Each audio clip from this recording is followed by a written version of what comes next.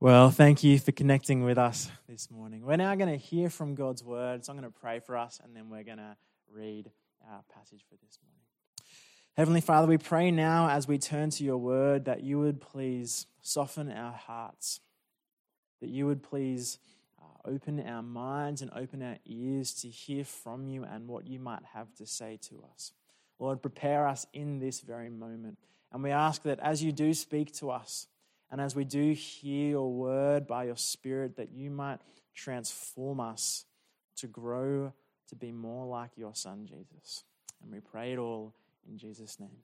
Amen. This morning we are reading from 1 Peter chapter 2, beginning at verse 11. It's going to come up on the screen, but if you want, feel free to grab a Bible and read along with me. 1 Peter chapter 2, verse 11. Dear friends, I urge you, as foreigners and exiles, to abstain from sinful desires, which wage war against your soul. Live such good lives among the pagans, that though they accuse you of doing wrong, they may see your good deeds and glorify God on the day he visits us. Submit yourselves, for the Lord's sake, to every human authority, whether to the emperor as the supreme authority, or to governors who are sent by him to punish those who do wrong and to commend those who do right. For it is God's will that by doing good you should silence the ignorant talk of foolish people. Live as free people, but do not use your freedom as a cover-up for evil. Live as God's slaves. Show proper respect to everyone. Love the family of believers. Fear God. Honor the emperor. Slaves, in reverent fear of God, submit yourselves to your masters, not only to those who are good and considerate, but also to those who are harsh. For it is commendable if someone bears up under the pain of unjust suffering because they are conscious of God. But how is it to your credit if you are receiving a beating for doing wrong and endure it? But if you suffer for doing good and you endure it, this is commendable before God. To this you are called, because Christ suffered for you, leaving you an example that you should follow in his steps. He committed no sin, and no deceit was found in his mouth.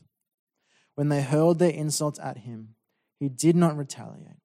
When he suffered, he made no threats.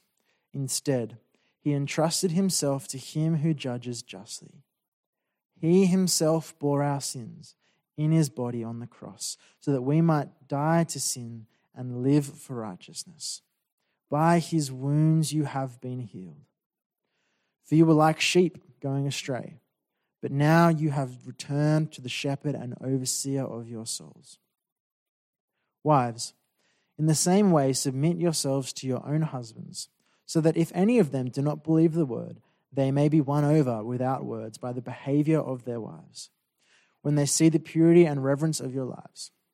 Your beauty should not come from outward adornment, such as elaborate hairstyles and the wearing of gold jewelry or fine clothes. Rather, it should be that of your inner self, the unfading beauty of a gentle and quiet spirit, which is of great worth in God's sight. For this is the way the holy women of the past who put their hope in God used to adorn themselves. They submitted themselves to their own husbands, like Sarah, who obeyed Abraham and called him her Lord. You are her daughters if you do what is right and do not give way to fear. Husbands, in the same way be considerate as you live with your wives, and treat them with respect as the weaker partner and as heirs with you of the gracious gift of life, so that nothing will hinder your prayers. This is the word of the Lord.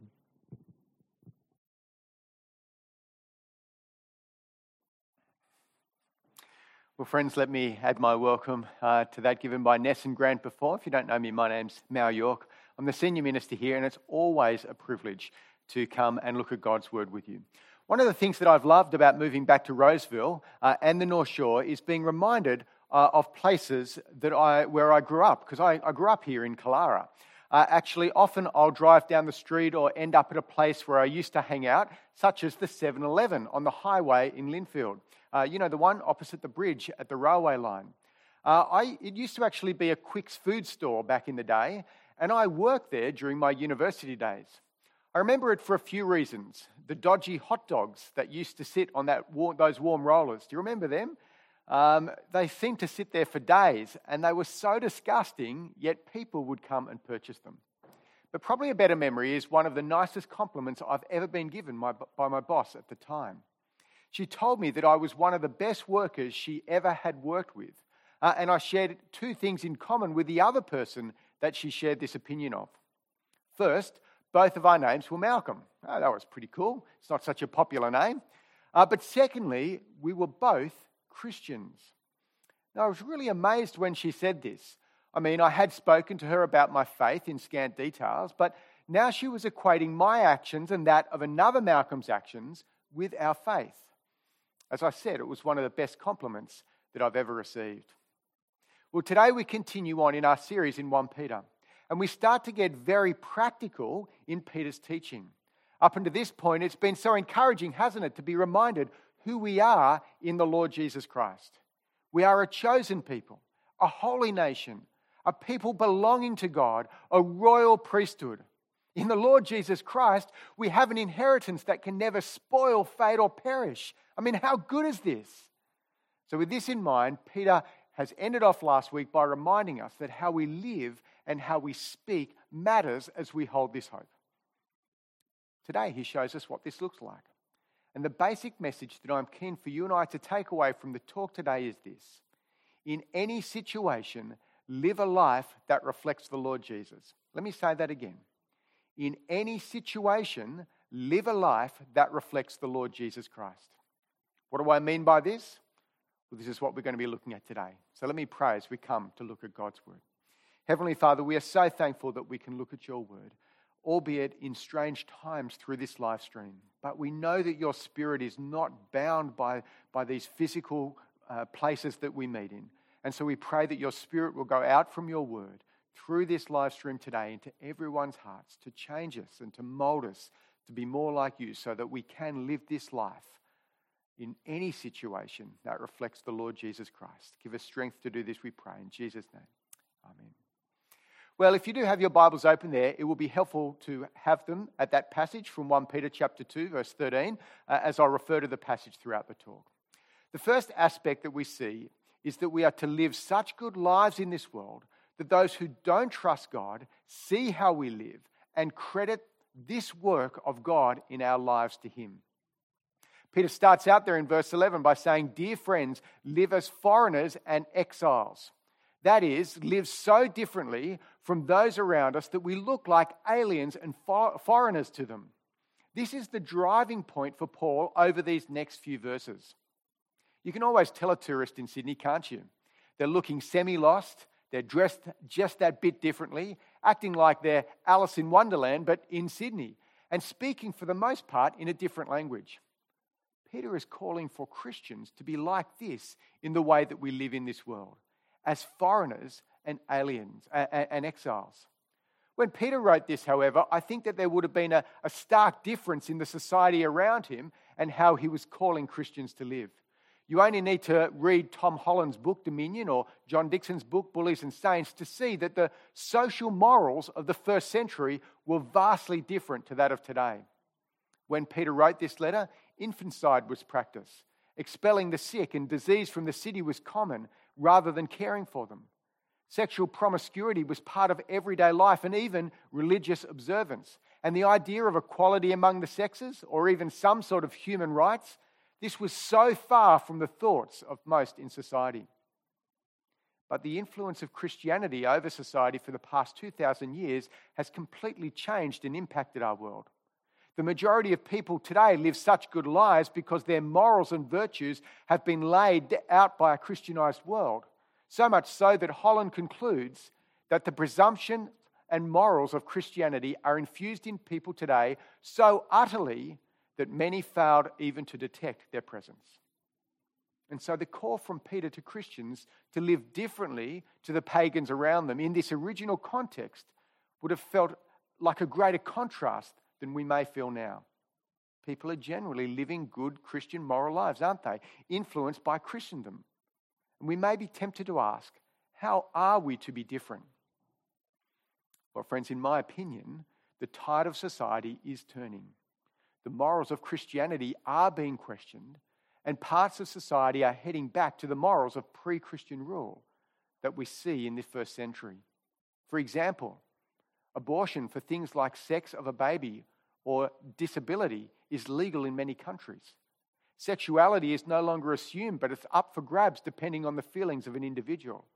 And sexual promiscuity is as ripe as ever. And I'm sure I could go on, and our society is screaming at us to get in line with their beliefs. And so as society changes, we need to make sure that we're not buying into the lie that their way is the right way. And so it's into this context today that we need to hear these words of Peter afresh in verse 11. Abstain from these sinful desires that wage war against the souls. And friends, it is a war. It's a battle for us to live according to God's ways and not the sinful ways of the world around us. I wonder whether persecution like the original hearers of these words for us is actually not far around the corner. So how are we to live? Well, Peter goes on in verse 13. Submit yourselves to every human authority. Now, Peter's going to use this word, submit, a few times in the passage, and we need to ask what it means. It's become an ugly word in our society because people have abused it in the past. The first thing that needs to be said is that this is not a dominance word, and a person that you submit to plays no role in how you do this. For this reason, submission to someone can be never used as an excuse for anyone to abuse anyone else in any way, physically, emotionally, economically, sexually, or spiritually. Nor should anyone say to anyone else, you must submit to me for any reason at all. If they say this, they have no understanding of its word or its biblical use. The word on submission is only ever for the one submitting to hear. Rather, in his commentary on 1 Peter, Paul Barnett points out that submission is more like an honor word. You honor the role that a person has been given in a current situation. So submission is voluntary on behalf of the person submitting, never enforced, never for abuse. Let me say that again, just to be clear. If anyone is being told to forcefully submit to anyone in any situation and uses a passage like this as their justification, it is just wrong and not what the Bible teaches here.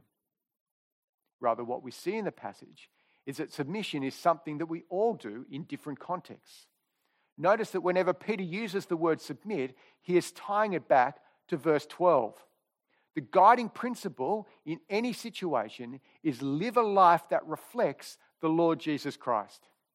And this means submitting to one another in various situations. I can remember when I took my kids to the Gold Coast theme parks back in 2013. They were 11 and 13 years old at the time, my boys.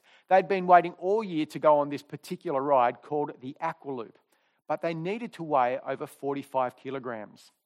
To aid in this, to ensure that they would try and get on the ride, they ate heavily the whole drive from Sydney to the Gold Coast, hoping that they would pass that weight restriction. It's quite a classic moment in the York family history.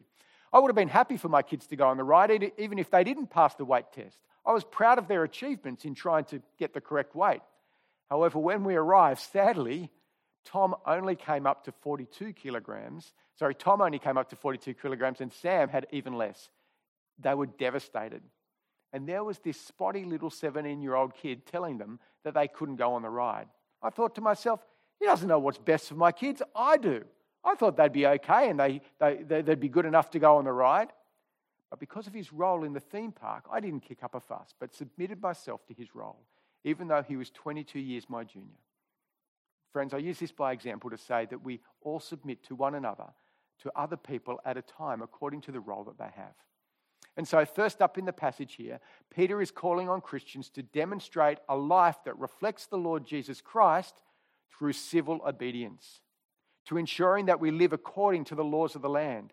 We need to make sure that we're keeping the laws of the land for the good of all people. Why? Because as we do the right thing, this will ensure that it will stop the talk of foolish people.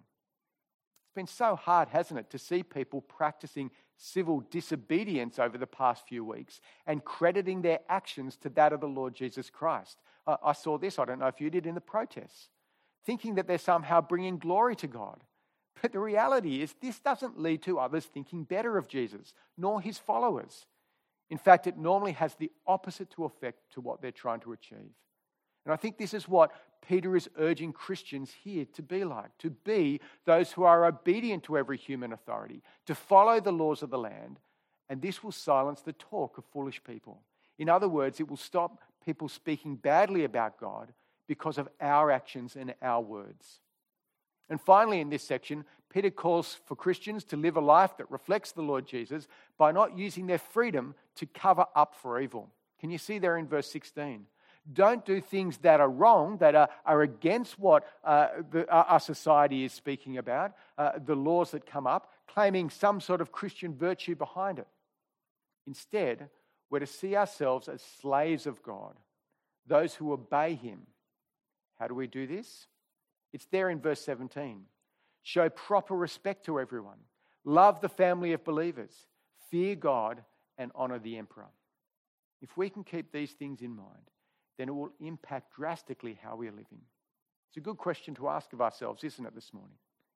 How are we going about doing these things? Well, friends, Peter moves on from thinking generally of Christians living in the society around them to specifically thinking about two situations that Christians might find themselves in, that of slavery and marriage. But the driving principle in both are these, and it needs to be seen. In any situation, live a life that reflects the Lord Jesus Christ. Now, Peter's not teaching something new or different here, but rather he's applying what he's already said back in verse 12 to these specific situations. First, he's addressing slavery. Now, before I get into what Peter is saying here, it's important to see that Peter is not advocating for slavery. Peter is simply addressing how a person who finds themselves becoming a Christian while they're in slavery should act.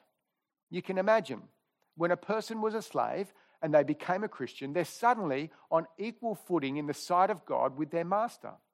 They might even attend a church together with their master and hear God's word preached together next to each other.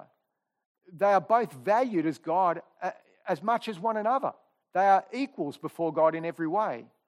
So how is a slave to act with this in mind? Well, we see the answer there in verse 18. In reverent fear of God, they're to live a life that reflects the Lord Jesus Christ by submitting themselves to their master. In other words, although you are equal as human beings before God, submit yourself to the master in the role that he has. Notice that there are good and considerate masters, but there are also ones that are harsh. It actually may seem rather odd to our ears to hear that Peter is encouraging slaves to bear up under any punishment, let alone distinguish between just and unjust punishment. And indeed, I would not want to draw any parallel between this and us today, that somehow we should continue to suffer unjustly in any situation that we're in. That is, unless we're suffering for standing firm as Christians. But I don't think that this is what the passage is saying here. Rather, for the slave at the time, who had no options, no rights at all really, except for who they are in the sight of God through Christ, they were to focus on who God is to them and then act in accordance with this. So see there in verse 18, in reverent fear of God. And then in verse 19, because they're conscious of God. And in verse 20, this is commendable to God. And then in verses 21 to 25, we see how Christ was unjustly punished. But as he was, see in verse 23, he entrusted himself to him who judges justly. The slave is to use this motivation of what Jesus went through to persevere even in the hardest times. And friends, I think if Peter was here with us, he would agree that slavery is wrong, that anyone in the image of God should not be kept as slaves. But in the time of writing, slavery was a part of the society, and for many slaves, this was to be their life, and there was no escaping, no matter what Peter said. So Peter writes to them saying this. Firstly, acknowledging them as part of God's family. I mean, that's pretty amazingly countercultural for the time. But secondly, urging them to keep their hope in the Lord Jesus Christ and their eternal reward in the forefront of their minds as they live their lives for him. Then act in accordance with this, knowing that God will bring about justice for any injustice that they will face. Peter says it is commendable before God if you live this way. And my hunch is that if a slave did live this way, it would actually have a positive impact for the gospel on his master and possibly even fare better for a better life for them.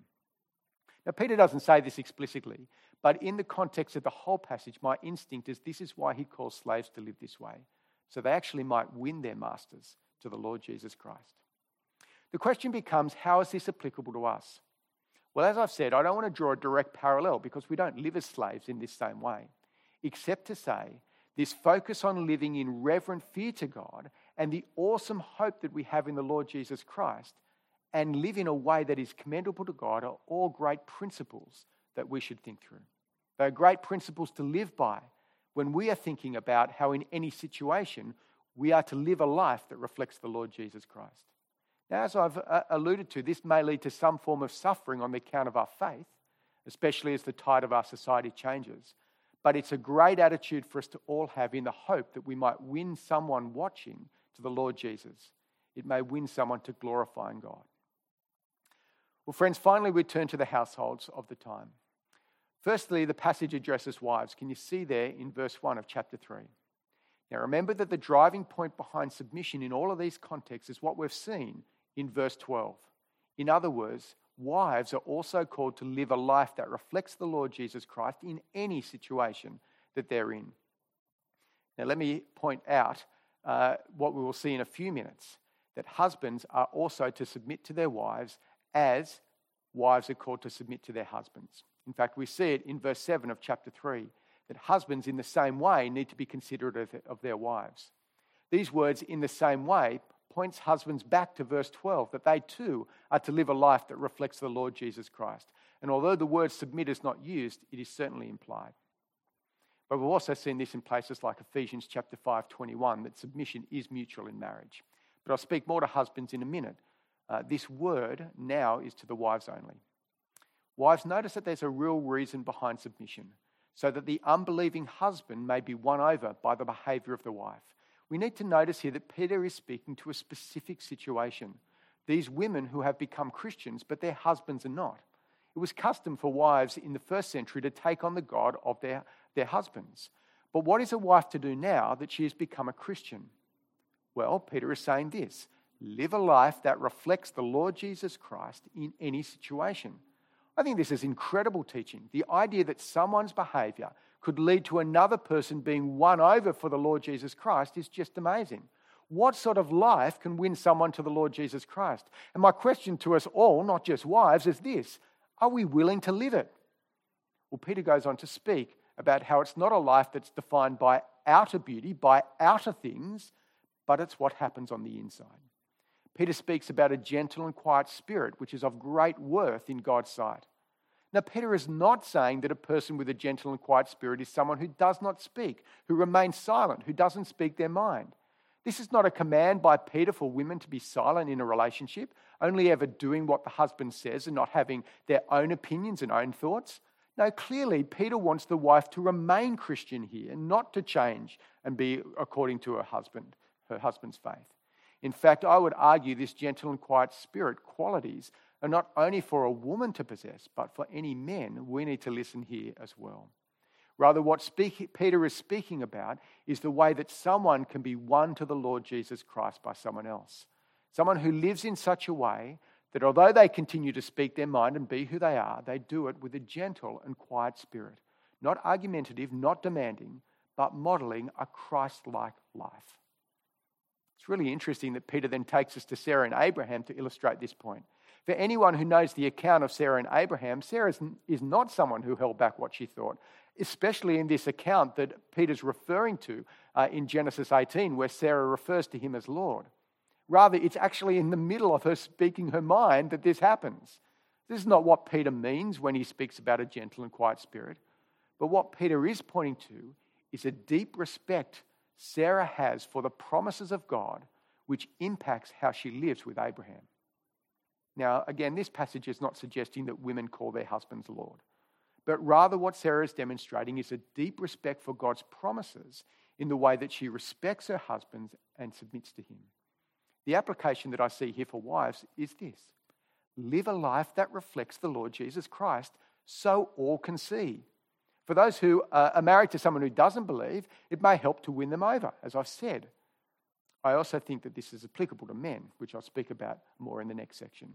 But before I move on to speaking about men in a married relationship, just a quick word to husbands about what I've said to the wives. This passage is not a license for any man to force his wife to do anything against her will, nor a license for a man to practice any type of dominance. There is no justification for you to perpetrate any form of domestic violence over your wives from this passage, whether it be physical abuse, sexual abuse, emotional abuse, economic abuse, or spiritual abuse. This passage simply does not allow it. In fact, as we go on, you will see it's the opposite. Look there in verse 7, husbands. In the same way, we need to be like this to our wives. In the same way, once again, he's taking us back to verse 12. Husbands are to live a life that reflects the Lord Jesus. Husbands are to submit to their wives, to treat them with respect and to treat them as the weaker partner. In other words, to love and to care for them, to protect them. Can you see how this gives absolutely no grounds for abuse? Husbands, are you protecting your wives physically, sexually, emotionally, economically, and spiritually? Now, in the time Peter was writing this, it certainly was the case that women were socially and economically, in most cases, biologically weaker. Peter is saying, husbands, you need to care for your wives here, remembering that they are co-heirs of eternal life with you. Now, today, thank God, wives are not necessarily weaker in these same ways. It is wonderful that that's the case. But they still are heirs of eternal life. And so in the same way as wives submit to their husbands, husbands must submit to their wives, honouring them, loving them, and treating them as absolute equals, heirs of eternal life. In fact, I would argue husbands need to be more self-sacrificial in their marriage in order to uplift their wives, to be Christ-like here. I also think that protecting your wives, men, is still our role today in all the ways I've outlined above, but not in any way that smothers them or insinuates dominance over them. We see more teaching on this in places like Ephesians 5.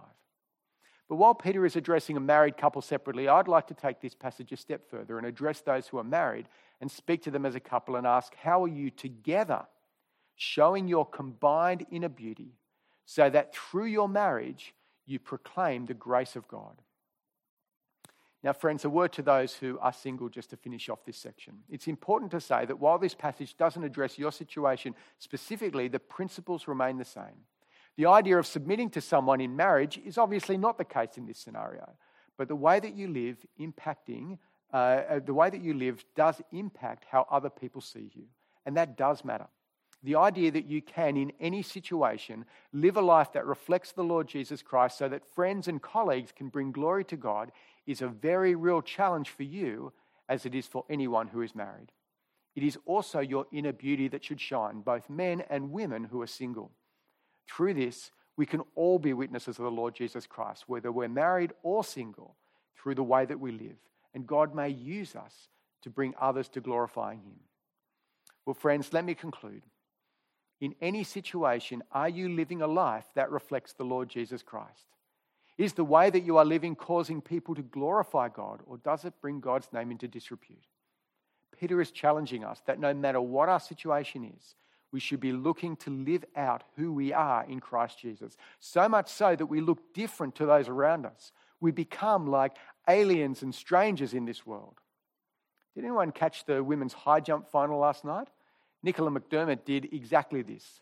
Not only did she conduct herself during the competition in a way that pointed people beyond the silver that she won, people, their hearts were just won to her, but then she spoke about her faith in a most public and wonderful way. She is a great example of someone that is living a life that reflects the Lord Jesus Christ in any situation. And it's as we live this way, people will notice us and they may ask us about the hope that we believe in. So we should be ready to give this answer. But also our prayer is that they might glorify God and that through the way that we live, and it might even lead to some of them being saved. Let me pray this will be the case. Our Heavenly Father, we are so thankful for this word today. We are so thankful for this call to live lives that reflect the Lord Jesus Christ in any situation that we are in. But Father, we need your Spirit and we need your strength to live this way. And so we pray, Heavenly Father, that you'll give this to us, and through this, it might be your good purpose and glory to win some to you. We pray this in Jesus' name. Amen. Oh, thank you very, very much, Mal. I know that this week has been a week of very careful and thoughtful preparation, and I really, really appreciate that. Thank you. We have about 3 or 4 questions that are kind of asking the same thing, so I'm just going to go off the cuff. But essentially, people are saying, with the idea of submitting to authority, is there ever a time where it's okay to push against authority that has principles or policies or laws that go against our Christian lives? What would you do in the case of, say, apartheid? I mean, we've been there, but put ourselves in that situation. Is it okay to push against authority rather than submit? Totally. I think it is absolutely okay as long as you do it within the means of the law of the time. So if I was to point to the protest that happened last week, I think it is our right as citizens to protest. But they should have done it with masks, they should have done it socially distant, they should have done it in a better way. There is a way to do these things. And so we can, it's part of our society to be able to stand against what the government is doing, but we do it in such a way that we keep within the laws and we bring glory and honour to God. Yeah, that's really helpful. Mal, follow-up question. Thinking ahead to a time where the laws might be so that we have to go against our Christian values, I guess it's a similar question, but how do we continue to love the city that we're in and to submit to authorities with laws that actually change the way that we might minister? Yeah, totally. This is where we need to look at the book of Daniel, because Daniel does this brilliantly and is a wonderful example to us. He doesn't compromise his relationship with God, no matter as the laws change around him, but he does it in a way that does not necessarily bring attention to himself. So, although some people obviously do see him and so bring him before, but we're not to compromise our relationship with God, and we're to serve him first and foremost and do it the best we can within the laws of the land. But if they do change, early Christians are a wonderful example of that, because that's the world that they lived in and they stood firm in their faith to the very end. Yeah, that's really helpful. Thank you, Mal. This is a question about any parallel between modern employment and slavery. And I know you were hesitant to draw any parallels, but is there any way that we need to think about the context of master-slave in our current work relationships? Yeah, look, I thought of addressing that. Obviously, the sermon was quite long. There was a lot to address in that. Slavery was so different in the time. You were really owned by the person. We're not owned. We can travel between different employments. If we do find things really hard, we can change. We have a lot more freedoms than a slave would have. And so I'm finding it hard to draw that parallel. But the parallel of that we need to be those in any situation that live a life that reflect the Lord Jesus, absolutely we can draw those parallels. We can take that principle out of that slave-master thing and apply it to our situations in work as well. But I'm hesitant to do anything more than that because there are so many differences. Yeah, and I suppose it's worth saying we actually do have slavery in our modern world. We haven't done away with slavery. This isn't in the passage today, but we certainly need to consider our own sort of purchasing habits and other things that might be contributing to that, because we know that's not God's way. Totally, and supporting those organisations that are freeing people from slavery should be really at the front of our minds as well, because they're doing a wonderful job, and really no one should be living in slavery today. Yeah, thank you, Mal. One last question. You've described submission as voluntary, and I really loved your description of submission, so thank you for that. But this idea of submission being voluntary is something that is being discussed at the moment. If submission is taught and seen as the godly way of life, which I think it is, isn't it possible that some people wouldn't feel like it's voluntary? So, for example, for some women, they might feel the need to stay in an abusive relationship in order to do the godly thing. So my question to you is what you would say to a woman who would feel like she needs to stay in an abusive relationship as a voluntary act of submission. Yeah, I think my personal feeling is that that's a misapplication of this passage. In terms of submission is voluntary. It's I guess the best example that I use, which is not of that, was that 17-year-old kid that I submitted to in the role that he had.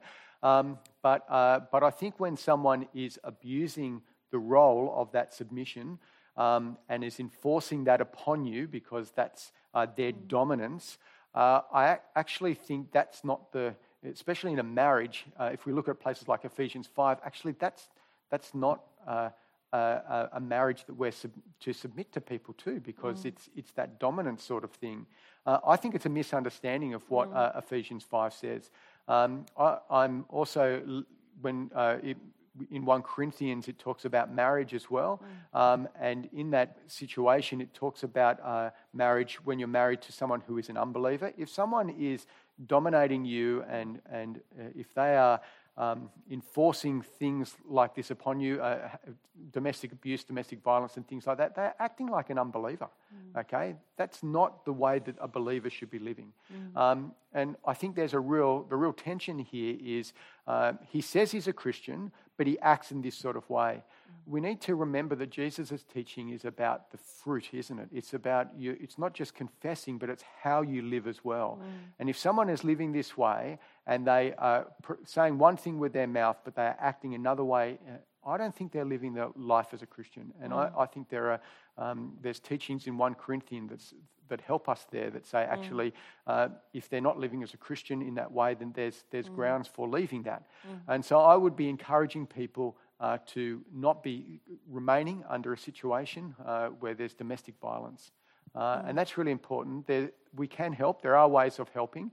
It doesn't mean that there can't be the possibility of working through these and saving the marriage. I'm certainly not saying that. But it also doesn't discount that if that person is not going to change, then it's better not to remain in that situation, would be my opinion. That's helpful, Mal. And I think there are ways for a woman in an abusive marriage to leave and stay godly. So you can still want that person to receive the help that they need. You can still pray for their salvation and their change and the change in their behaviours, but still be safe and elsewhere. So it is possible for a woman to still be godly, right, in that situation. Hey, thank you very much. That was really, really helpful, and I really appreciate it. We're going to respond to all of that in prayer now. Grant's going to lead us. Thanks.